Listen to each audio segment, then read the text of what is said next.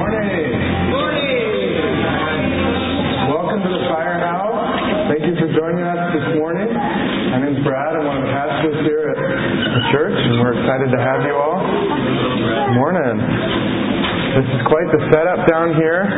More video games than I've played in a few years, so that was fun. Good little setup down here. Well, Labor Day is behind us. Some groans, some excitement. I don't know about you, but I heard it was the thing to do to go camping on Labor Day, so we gave it a shot. Went up near Aspen, my family, and had a lot of fun. It was good to get out. It's funny how it's fun to go sleep in a tent on the hard ground instead of your bed, but it's quite fun. You get to cook with fire, you get to be out in nature, so we had a lot of fun. Hopefully you were able to get, some of you are just starting school, so hopefully you're able to get a little break right before you start there for you students. We're working on a series here called Get a Life. It's kind of humorous. I enjoy that. I think it's funny, all of us want to get a life and to have a life that means something, and to have a life that's worth something that adds up to more than ourselves. And one of the ways that really impacts our life is our family. We don't get to choose them. They show up on our front door. We're born into a family, and it marks who we are in a lot of ways. For better or worse, we turn out a lot like our family.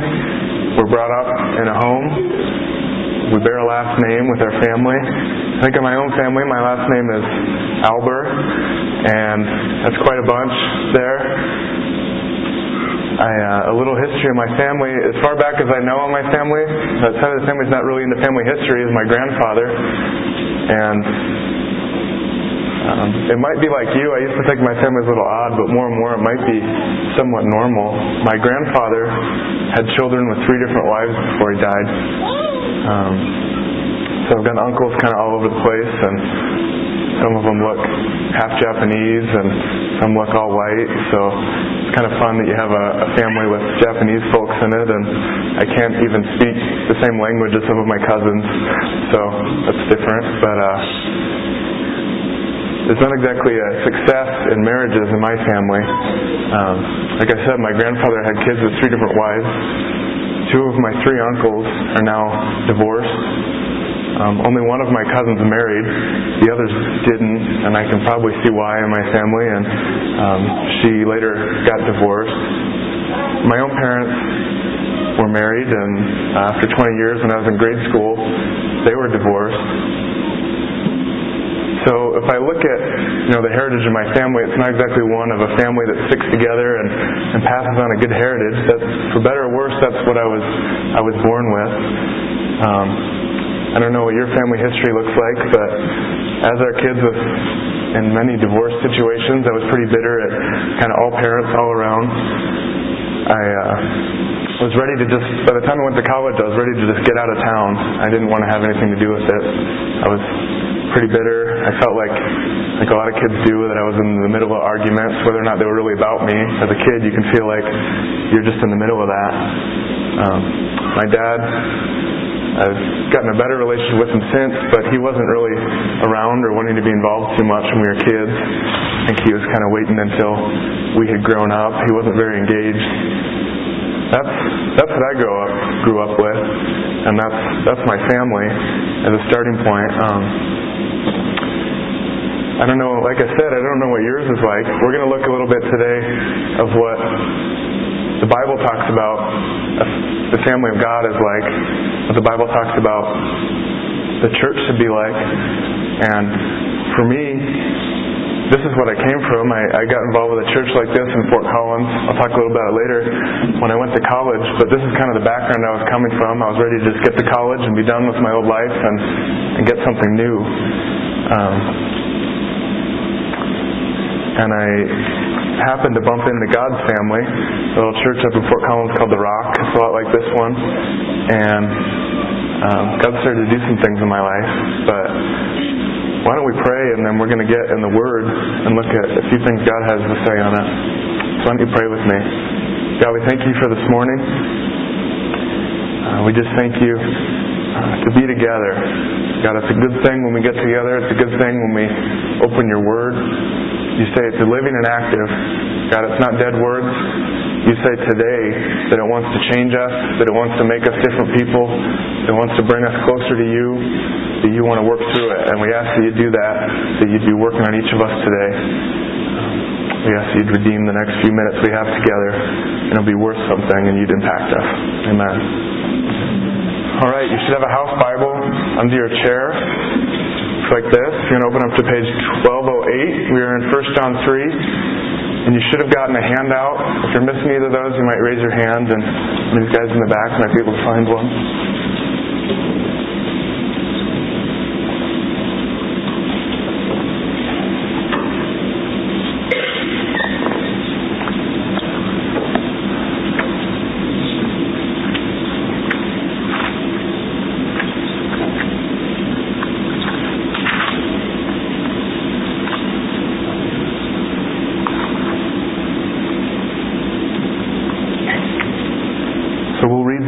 All of 1 John 3 here, and then we'll go back and highlight a few things.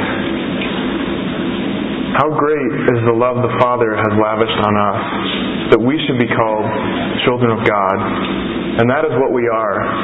The reason the world does not know us is that it did not know Him. Dear friends, now we are children of God, and what we will be has not yet been made known.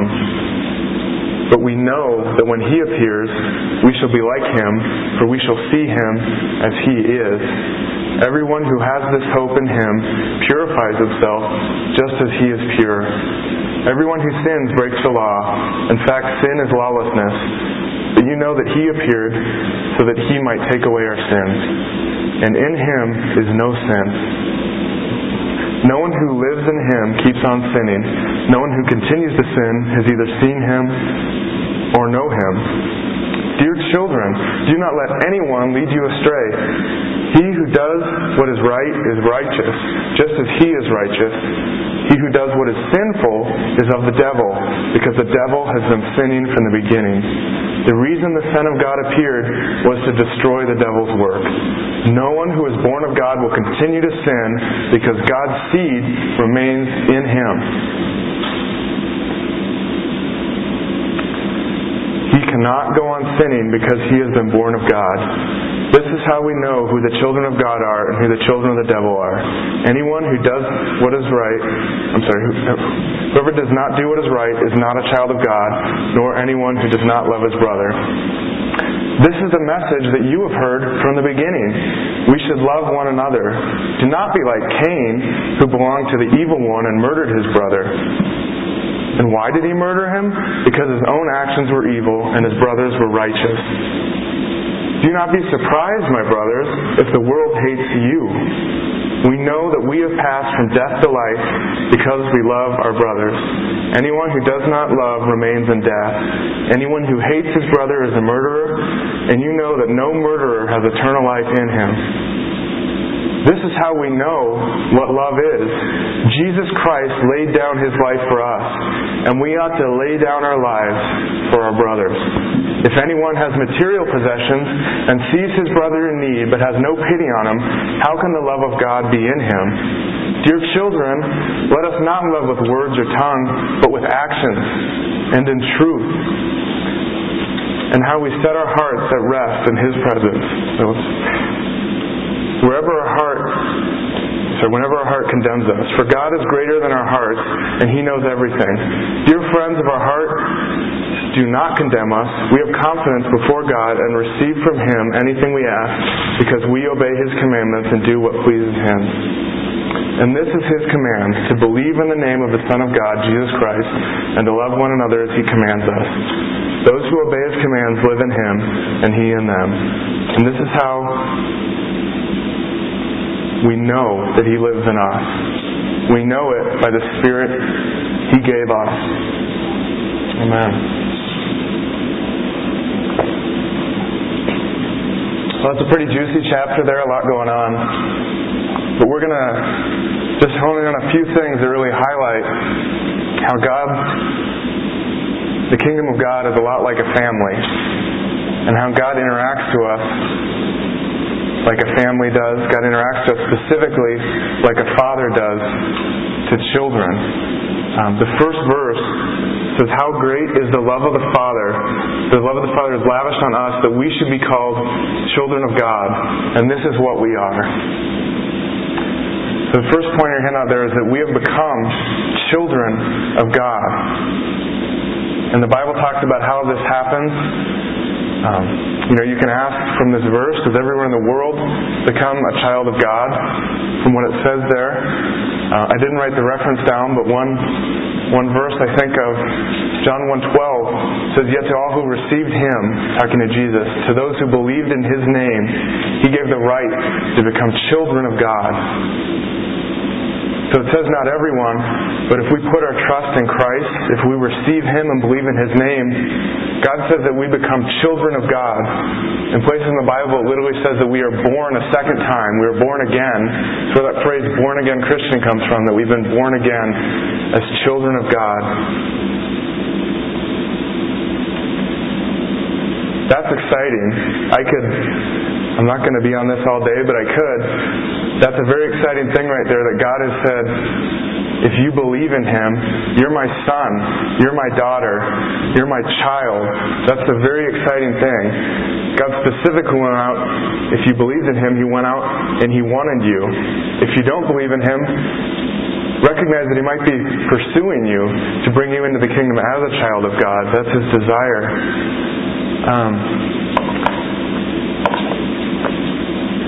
Beyond just being a child, the second point there is that we have been adopted, is the blank. We have adoptions here. It's where someone takes a child into their family as it's not in their home, and just includes them as part of the family. On your sheet there, it talks about a verse in Romans, and you don't need to turn there. But it says, for all who have been led by the Spirit of God, these are sons of God.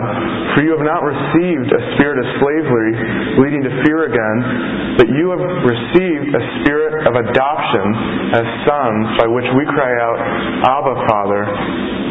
The Spirit Himself testifies with our spirit that we are children of God. And if children, heirs also, heirs of God and fellow heirs with Christ. That's an exciting thing.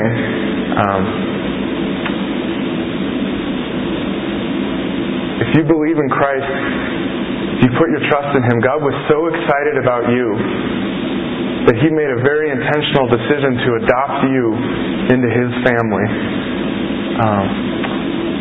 I was out at a funeral a couple weekends ago for my wife's uncle, and it was a big topic in their family of, like, father-in-law was adopted, and his brother had all kinds of foster children, and we were talking a lot about adoptions and foster children, so it's fresh on my mind. But by adopting a kid, it's not a very easy act, even in our culture.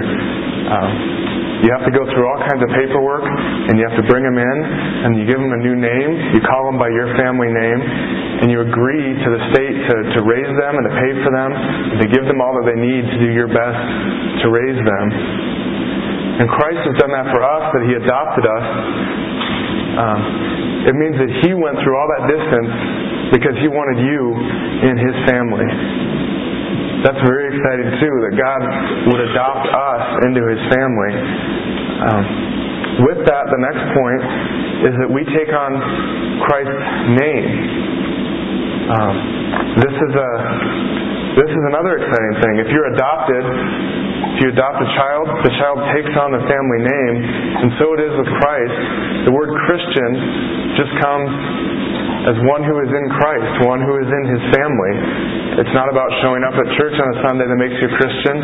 It's, have you received Him, and have you been adopted into His family?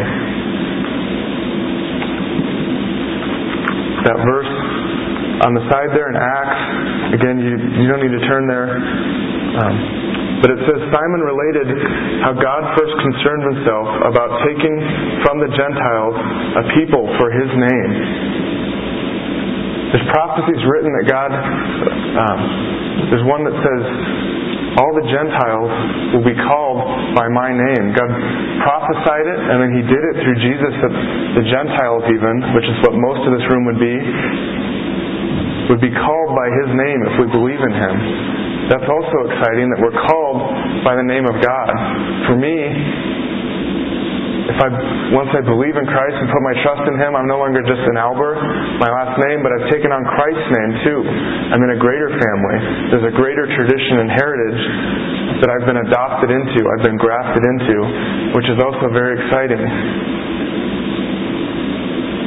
The next point is that we are loved. When you adopt a child into your family, you agree to love that child, to pour out on them, and God did that with us. That verse in John 15:9 is Jesus talking. It says, "As the Father has loved me, so I have loved you." God didn't just adopt us and leave us there. He's wanting a passionate relationship with us where He continues to love us.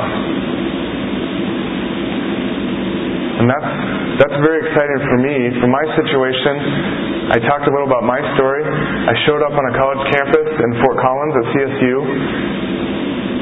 And I told you about that family situation I came out of. I didn't have a lot of hope in families or where my family might be going. Probably not a lot different from other families. But I really started living for Christ, and I got in a church where it was a family situation. And later I'll talk about some of the ways that blessed my life. But I had a new hope that there was a family beyond my shattered one that had the same last name as me, but I was in the family of God, with children of God, and started serving with people. And it changed my life to be with the people of God. God started to work as I started getting His Word and go to church, and made great changes in my life, and that was very exciting.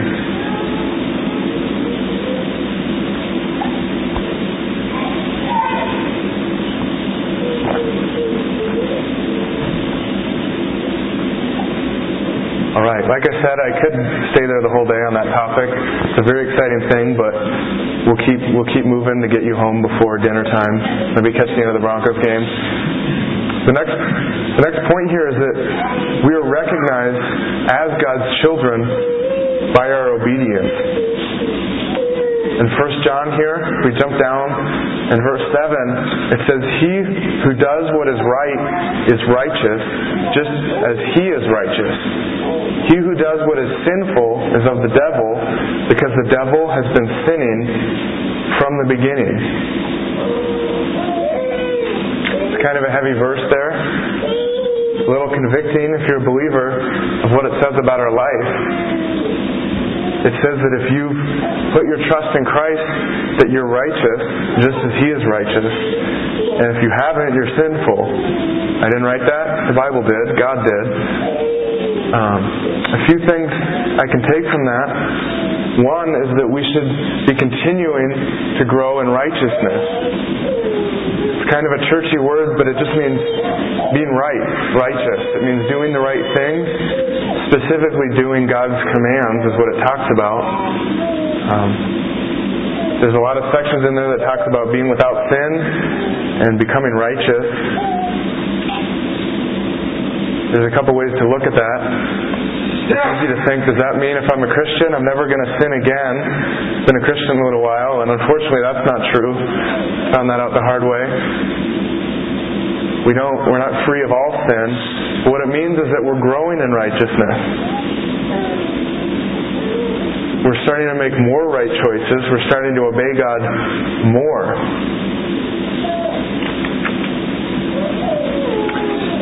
We're never going to be... Paul talked about all the time that he was never going to be free of his flesh. He was never going to be free of his sinful nature.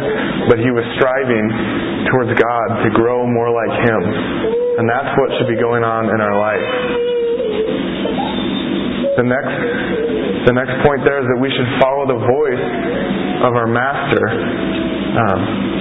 This verse in John 10...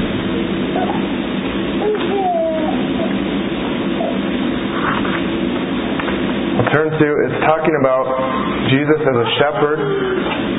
Was an analogy used a lot about him, that he used himself, that we were like sheep and he was like a shepherd that would lead his people. It says, I tell you the truth, the man who does not enter the sheep pen by the gate, but climbs in by some other way, is a thief and a robber. The man who enters by the gate is the shepherd of his sheep. The watchman opens the gate for him, and the sheep listen to his voice. He calls his own sheep by name and leads them out. When he has brought out all his own, he goes on ahead of them, and his sheep follow him because they know his voice. But they will never follow a stranger. In fact, they will run away from him because they do not recognize the stranger's voice. So we should follow the voice of our master. The example is of a shepherd with his sheep, that when he calls them, they follow. It's a very gentle thing that they know his voice and they follow him, as is with many animals, that there's a lot of commands you can give an animal, and oftentimes you can train them and they'll obey you. I don't know, one thing with a lot of animals, even with dogs, I know a lot of you have dogs. There's a lot of dogs in my family too. I've been seeing a lot about them. But you can teach dogs a lot of commands. Roll over, sit, eat, bark, whatever you want to teach them. Shake your hand. Seen some of them. And they'll obey the master's voice. I don't know if you've ever tried to go up to someone else's dog that's trained and give them the same commands. They tend to just cock their heads to the side and look at you. I don't know if you've tried that before. I've noticed that. There's a reason. Because they know the voice of their master. Sometimes it's the same with kids. None of your kids that parents can train them and give them commands and then leave them with a babysitter and they can say the same words and not listen to the babysitter. None of your kids, I'm sure. But they tend to know when their parent is in the room. Their parent can probably say a lot less and they quiet down and obey because they know of some discipline coming. But they know the voice of their parents. They know that thing. So it should be with us. We should be known that we follow the voice of our master. It should be obvious by our lives. You could take an animal off the street that was trained by someone that's a professional or one of those people on those TV shows and someone that gives no effort, and you could probably tell which is which by whether or not they're obeying. Or you could tell as a child whether or not they're obeying if their parent is training them and who their parents are. So it is with us that you should be able to tell by our lives whether or not we're obeying our master. This point is that we're recognized as God's children. There should be something that's changing. We're continually growing and becoming more like Christ. A few questions. We can say you're a Christian if you go to church on Sunday. I think there's more to it that we have received Christ. Like we talked about, we become His children to become more like Him. Maybe you're wondering whether or not you're a Christian. I don't know what your background is, if you've accepted Christ. But just a few questions to ask yourself. I don't know your heart. I don't know what your background is with God. But it should be evident in your life if you've become a Christian and you put your trust in Him. Just a few questions. Do you want to obey God? Is it on your heart? Is it a desire of yours? Are you growing in righteousness? Are you growing more like God? Can you see year by year ways that you become more like Him and less like you are on your own? Are you ashamed of His name, or do you like to be called by His name? Does the name Christian give you jitters somewhere, or is that a good thing you'd like to be identified by? Are you trusting God for your eternity? Do you know what's going to happen to you when you die? Is that a thing of hope because you've put your faith in Christ, or is that a thing of uncertainty or terror because you don't know where you're going? Those are a few questions just to ask yourself. It should be evident in your life by what's going on who your dad is, whether or not it's God. For me, that gives me a great hope that there's more that can be of my life than my family line. I got married last year to a wonderful gal named Sarah here. You don't know me, and it's been a great blessing and excitement. I talked about my family history. I know as a young man, I wasn't that excited about marriage. There's people in my family that have just kind of forsaken marriage because it's so broken in my family. They don't see much there to go for and go after. It's brought brokenness just as not marrying and living together brings brokenness. For me, it brings a great hope that I've been grafted into another family. I have more to live for. There's more heritage going to me than just my last name that has a bunch of marriages in shambles. It gave me a hope that I've been grafted into the name of a Christian, like Christ. Christ said of His church, of His people, I will never leave you. I will never forsake you. There was a certainty.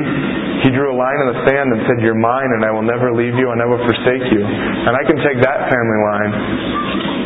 I'm grafted into that family, which for me is very exciting. It gives me a lot more hope. I think of going into that in marriage, that I can trust in a God that's unchanging. I can take that attitude and have trust that God would give me a marriage that's like His family and not like my family that I grew up in, which is pretty exciting for me because if I had the fruit just based on my family, I don't think I'd have a very pleasant life, to be real honest.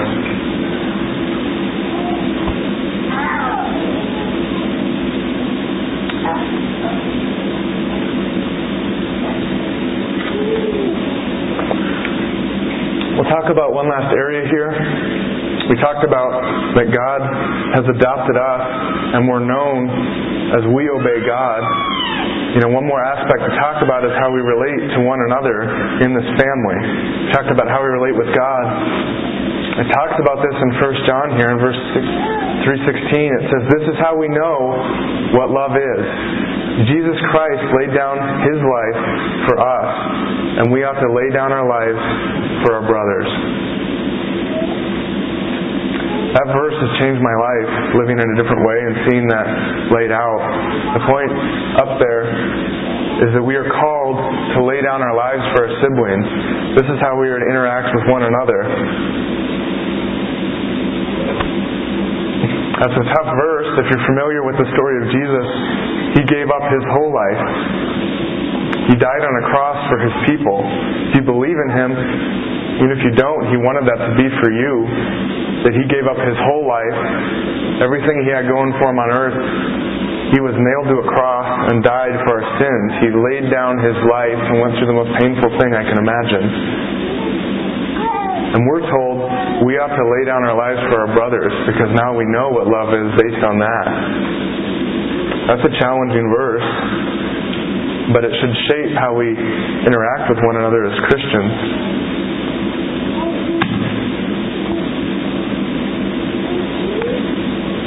A few ways I thought of that I've seen it laid down for me and continue to be challenged in. A few things God was convicting me on. First was by spending our money. Are we laying down our money for one another? I've seen this lived out in the church. There was a period in my life when I was in college. Some of you are pretty good at college and tend to get done quickly. I was not. There was one class I had to take 4 times to pass. It was a math class. It was the last math class I ever took. I don't know if I'm that good at it. 4 tries. It was a sophomore level class, too. I think I finally passed it my senior year. I needed it to graduate. That was good.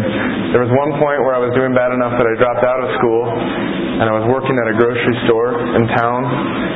And I started a full-time job, and then my hours kept going down until I was working about 1 shift a week, so I didn't have a lot of money going on. And I saw people in the family of God lay down their life for me with their money. I think of, in our church we used to go out to the Old Chicago. It's a pizza restaurant in town and hang out sometimes. And there was a few times I remember going to that restaurant that, some people knew my financial situation. That I didn't have a lot. I tried to eat my whole meal for a week, all my food, and $5. I tried to get leftovers from the grocery store at the deli that had been sitting out all day and eat it at the car, but I didn't have a lot of money going on. I remember we'd go to that Old Chicago, and I remember one of the guys in our church would actually sneak out and give the waiter his credit card when no one saw it, so I would never get a bill. I never asked him to. He would just go out and do this because he wanted to lay down his life with his money. I know there was another gal that I was just out running around with a few people, And I remember on multiple occasions, she ran out from the back seat and swiped her card for the gas before I could even get out of the car, because she knew kind of my situation. People laid down their life for me with their money, and they were willing to give it to me. That impacted me, that people were willing to do that in God's family. It wasn't what I'd seen in the rest of the world. I've seen a lot of these people lay down their life with their money. Are we continuing to do that? It's a tough time financially, but God calls us to lay it down for one another, lay it down for people that don't know Christ. To God, it's a tool He's given us to use to bring Him glory. He says to use our money now to be good stewards of it is to use it to gain friends for ourselves, so that when it runs out, He might remember us, or they might remember us in that. Another way we can lay down our lives for one another is by using our time. We're all very busy, aren't we? A lot of you are in school. I know a lot of you are in school and working and doing a lot of other things.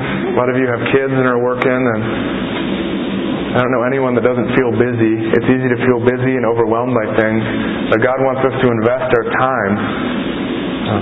I have to ask myself all the time, am I getting too busy to invest my life, or am I willing to invest it? I think of many men that have invested in my life over the years by their time.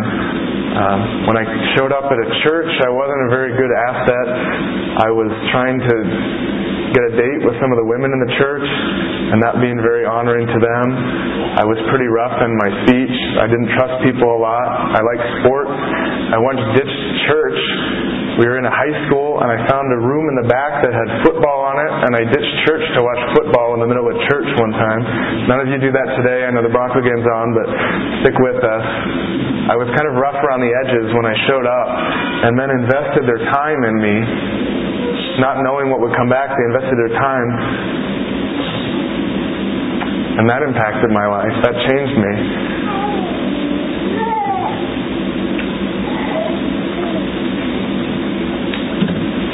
I wanted to read a quote from a book. I don't know if any of you heard of this. It's called The Purpose-Driven Life. It was big about 10 years ago by a pastor named Rick Warren out in California at a mega church. It just talks about how can we have a life that's worth more than ourselves? How can we live a life of purpose? And there was one chapter that stuck out to me on this topic that he quotes a verse from 1 John on it. Specifically about our time. He says, time is your most precious gift because you only have a set amount of it. You can make more money, but you can't make more time. When you give someone your time, you are giving them a portion of your life that you will never get back. Your time is your life. That is why it is the greatest gift you can give someone is your time. It is not enough just to say relationships are important. We must prove it by investing time in them. Words alone are worthless. And then he quotes 1 John 3:18, which we read today. It says, my children, our love should not just be words and talk. It must be true love, which shows itself in actions. Relationships take time and effort, and the best way to spell love is T-I-M-E. The essence of love is not what we think or do or provide for others, but how much we give of ourselves. How much are we giving of ourselves to other people when it comes to our time? Are we pouring out our lives, or are we hoarding our time? I can be very guilty of that. I feel busy like a lot of people do, and I hold on to my time, maybe even more closely than my money. I hold on to my time, and I have to continually let go of it all to give it up to Christ. Another way is by serving one another. Jeff may talk about this some next week. The next chapter talks a lot about serving one another. But we're called to lay down our lives through serving one another. When you think of that word, it is what it looks like. It means like a servant, like laying down our lives and doing things we don't want to for one another. I've been blessed by the family of God serving me over the years. I was thinking a few years ago, we were living downtown in these apartments, and there was like one apartment of single gals, and we had one apartment of guys. I was just thinking of an example when I moved. I remember moving out of this apartment, and I was still growing in my cleanliness. It wasn't the cleanest place ever. And I remember a few of the gals in the church coming over and like opening up the stove and scrubbing under there with Ajax until it looked clean. At that time, I didn't know you could open up a stove and scrub under there. I was a single guy and growing in cleanliness. I think I've been growing in that some, or I have a wife that's helped me grow in that a lot now. But I just remember gals coming over and scrubbing and cleaning and helping me move from place to place. I didn't pay them. That was just the family of God. They invested their time and they served me. Another example of moving, it seems to be, for years we wanted to have shirts that said the Firehouse Moving Ministry, because we were all renting places and seemed to move every 6 months to a year, and so we were constantly moving people. I was no different. I think of over the summer we bought a house and moved, and we just sent out a quick email, I think, and asked for anyone that would help. And we were just moving out of this apartment. I guess it was a duplex. And when we showed up to move, I think about 15 people showed up our door to help us move, and it was done in 2 hours. Our neighbor walked out and asked what was happening, that many people were congregating. And I told them that we had just asked for help to move. And they were kind of blown away because they'd never seen that many people ask to move. In the world, you can ask whoever you want out there. And they generally probably won't give up a Saturday and come help you. But in the family of God, I've been blessed by servants to give up their time and serve me. And God wants us to continue to think like that, to look for ways to serve one another. To be a servant means giving up a place too, giving up what we think of ourselves, and being brought low and helping one another. Paul was a great example of being a servant. Paul's a great example of this, giving up his life for his siblings, for the people of God. One verse I think of, he was writing to the church in Corinth. In 2 Corinthians 12:15, Paul said, "I will most gladly spend and be expended for your souls."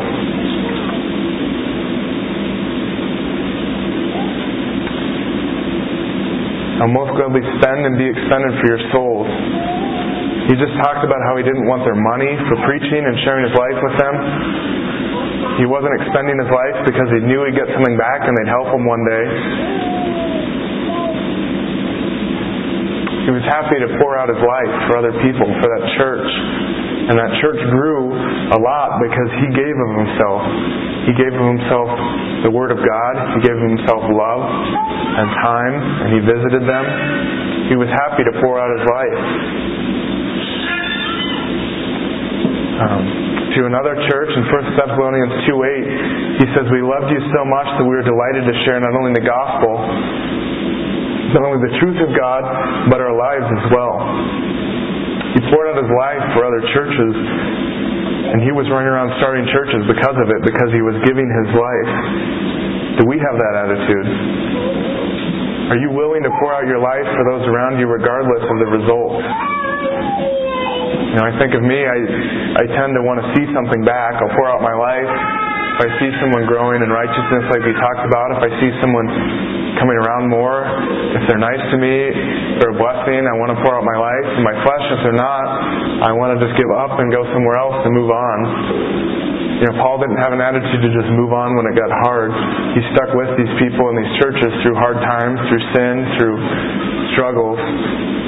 And God wants us to have that same heart. A family involves us pouring out our lives to one another, pouring out our lives so that more people are adopted into the family, to those that don't know Christ. Are we willing to do that? We tend to define a disciple, passing on discipleship, as sharing the Word of God. But there's a higher calling to share our lives, to give of ourselves, our money, our time, our service, everything we have. God asks us to pour that out to the family of God.